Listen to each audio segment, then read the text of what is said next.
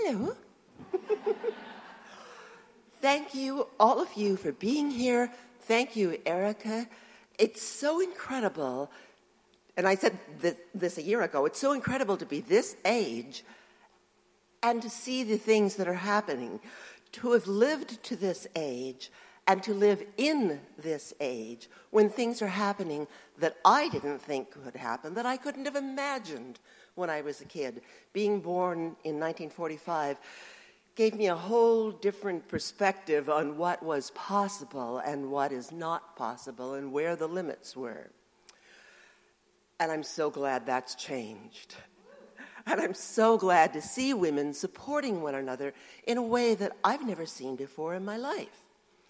And I also wanted to say that, as you did, I love this age. I love being 73. And really, I started my 74th year on March 9th. So I'm counting.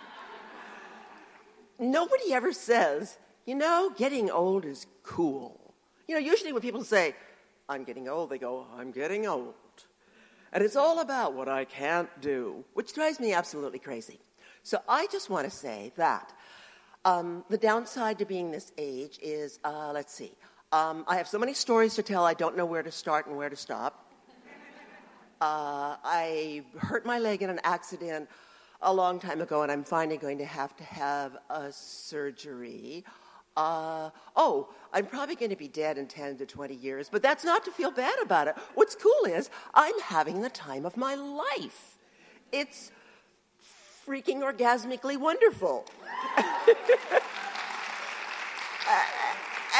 And on the subject of orgasms, I also want to say that a thing that people don't talk about much, but is great, is at this age, you can wear white any day of the month. That gorgeous, sexy underpants bra thing? The bra's going to be okay, but you ruin the underpants. Never again. Okay? You're going to save a fortune on feminine hygiene. No more midnight trips, to go out to get more tampons. And I can have sex anytime I want. And not have to worry about getting pregnant. These are definitely good things that people don't talk about very much. So, thinking about what we can imagine, what we do imagine now, makes me think about some of the things that I grew up with. And I think about how women are showing one another doors to new ways, showing them ways to escape old ways. But you can't do it by yourself. I used to do social work, and I worked with a lot of women who had experienced domestic violence. And oftentimes the women would say, I was such an idiot. Why didn't I leave sooner?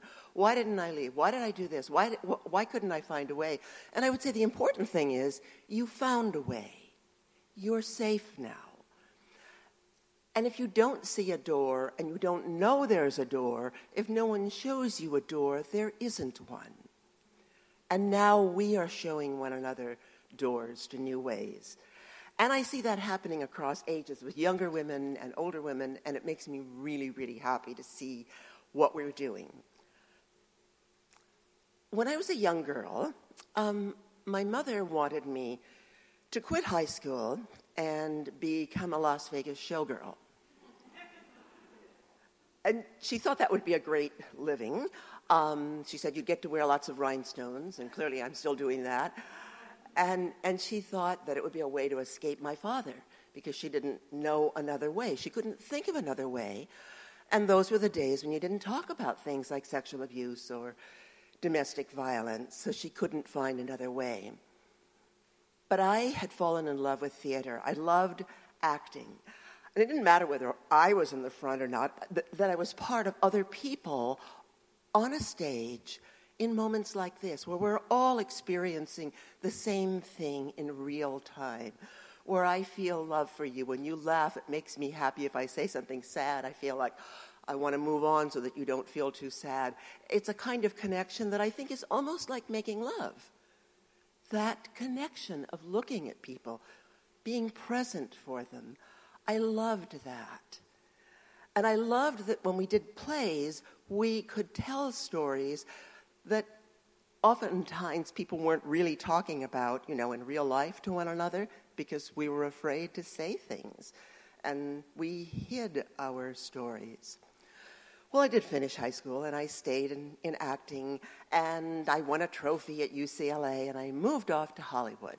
And it wasn't a big move since we lived in Los Angeles, so it wasn't as adventurous as it sounds. And in those days, well, it was kind of the way Portland is now, where you go a block and you trip on an author, a famous author. And in Hollywood in those days, you'd go a block and you'd run into all kinds of movie stars. So that was pretty exciting. And it was exciting, too. I was a script girl, and I was a stage manager, and I did everything that had to do with acting and small parts on stage. But the Me Too movement, all those things that you heard about, well, we weren't talking about them then, but they were all happening. And when things would happen with producers and directors and agents, and I would tell friends of mine, they might say things like, that's just Harry being Harry. David's just like that. He didn't mean anything by it. Well, did you get the job? It's okay. All these excuses were made. And I often thought that I was a crazy person because I was not happy with what was happening. And I didn't want to have sex with those people. And I was afraid. And it wasn't that I was trying to protect my virginity. I had lost that when I was 12. I wanted to act. I wanted to be safe. I even thought that it would be wonderful to maybe write a memoir or maybe write a play, but I had never heard of a woman who wrote a play. There was Lorraine Hansberry, and she wrote A Raisin in the Sun, but she wrote about racism. She was black. She had something more important to say than anything I had to say. And I was afraid. But I still kept, acting and being in the theatrical business. And I kept being invited to parties and meeting famous people. And I was at a party once, and everybody was dressed in tuxedos and glimmery things. And I had met Lucille Ball, and she introduced me to a woman named Gypsy Rose Lee. Oh, some people know who she is. And for those of you who don't, she was a burlesque dancer. They made a musical about her called Gypsy. So we were all standing around, and a waitress brought drinks to us, and she made a mistake, and she handed the wrong drink to a man who told her she was a stupid idiot, who told her, "You're a waitress and you can't even do this job." And tears came to my eyes. Tears were in hers. I was frightened because it reminded me of my father's anger. And Gypsy Rose Lee, once again, I should mention that she was 55 years old, and in Hollywood terms then, that was ancient. She was glamorous and gorgeous and beautifully well-dressed. And she looked at the man and she said, "You're an asshole." And she said it loud enough that everybody in that posh place turned around and looked at her. And then I went to get a drink for the man, but she went too, Gypsy Rose Lee did. And the two of us went to that girl, and we spent the rest of that evening sitting on the stairs while she talked to that girl about being proud of herself, about writing, about how Gypsy Rose Lee had had a difficult life and how she'd brought herself to where she was. She talked about, we didn't have the word social justice then, but that's what she was talking about. I'd never seen a woman stand up to a man like that before. It was profound. And it's funny how sometimes it's just a little thing like that just transforms you. And it was wonderful. But after that evening ended, then I ran into more of the kinds of things that happened with directors and producers and women who were a lot like Sarah Huckabee. No matter what the men did, the women made excuses for them. But he didn't really mean that. You didn't understand. And it was very frightening. And I went to acting classes. And I was in college taking acting classes, and a woman I met said, "You're talking about method acting all the time. I'm an assistant to Marlon Brando, and you like those things like, you talk about civil rights and stuff." Clearly she didn't take it very seriously. And she said, "Marlon would love to talk to you about those things. So I met him at a party, and I sat beside him, and I wanted to talk about method acting. He wanted to talk about sex. And he told me he was a very good lover. And he asked me if I wanted children. And he told me, acting is nothing. Children are the only immortality you'll ever get. And I still wanted to talk about what was important to me, but I was afraid of him. And he was sitting very close to me. And finally he looked at me and said, "Why do you want to act?"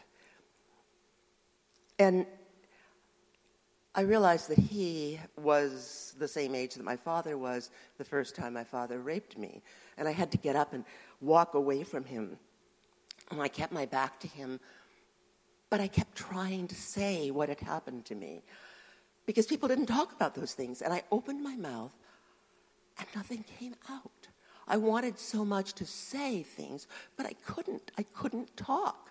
And I had this feeling also that if I couldn't manage to find my voice, that maybe I'd go crazy right on the spot. My father had told me I was crazy, and my father had told me that he'd sent my mother to the loony bin. So there was this fear that if I spoke, I would go crazy, or nobody would believe me, and maybe the entire world would fall apart if I told this story. And I tried to talk. But have you ever had that moment where your mouth gets dry and your heart is beating hard and you want to say something and you can't? And then other people came into the room and the evening was over, and my girlfriend drove me home and she said, "He is such a great fuck. He's a fucking genius. You should have had sex with him." And all I could think of was I couldn't understand how having Marlon Brando's penis inside of me was really going to improve my life. And so it was funny and I was frightened. And in those days, we didn't know, those of us who survived sexual abuse and rape, we didn't know that we had PTSD. Nobody said that to us. And I would have flashes and not know what was wrong with me. And I felt more and more like I was a failure at absolutely everything in life. And I was in an office, it might have been the 10th floor, and it was across the street from the Capitol Records building. And I decided I needed to die. And I sat in the windowsill with my legs outside, thinking that I had no reason to live. I'd been a failure at everything. I couldn't tell this story. Maya Angelou hadn't yet written the words about there is no greater agony than to carry an untold story in your body. She hadn't written I Know Why the Caged Bird Sings. There were no voices to tell me that I was going to be okay. And I leaned forward, and then I would stop myself, and I didn't know why. I didn't really want to die, but I didn't want to live anymore. But finally, I knew that my girlfriend was waiting for me at another event, another party, and I didn't want to disappoint her. But the other thing was, I don't know even where this voice, not a voice, but this idea came. I thought, I could do it, but if I do it, I'll never know.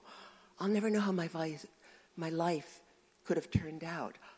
I'll never know if I'll be able to write or find some sort of voice of my own. And so I told myself, well, I could always kill myself another time.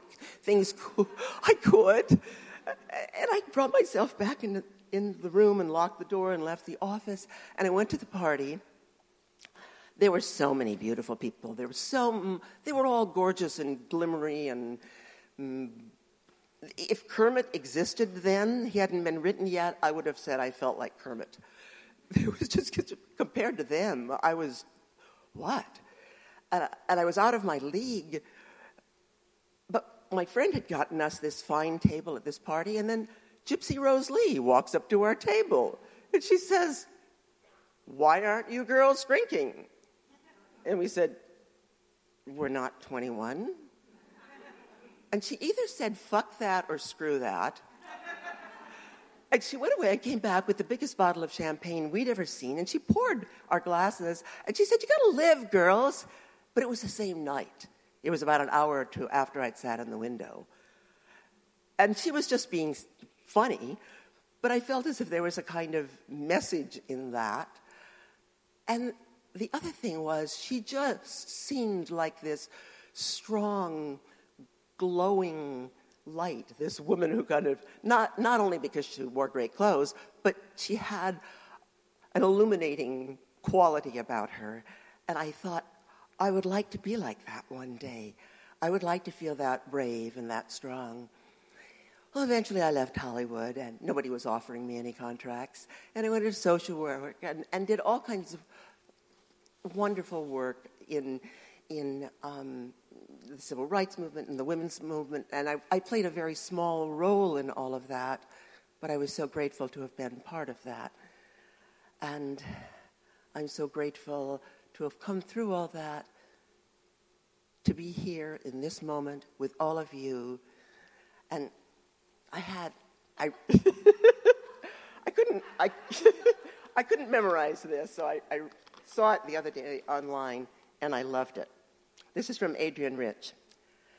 The most notable fact that our culture imprints on women is a sense of our limits. The most important thing a woman can do for another woman is to illuminate her possibilities. And that's what you're doing, Erica, what everybody in this room is doing. I'm so grateful to be part of all that luminescence.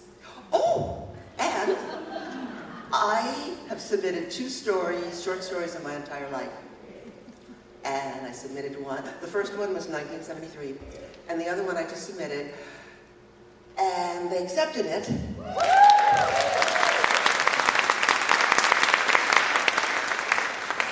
And the online publication is called Voice Catcher, which I think is pretty cool, because so many of us haven't identified that one. So thank you all. Illuminate one another's lives. I pledge to do the same for you. Thank you. Thank you for being the light.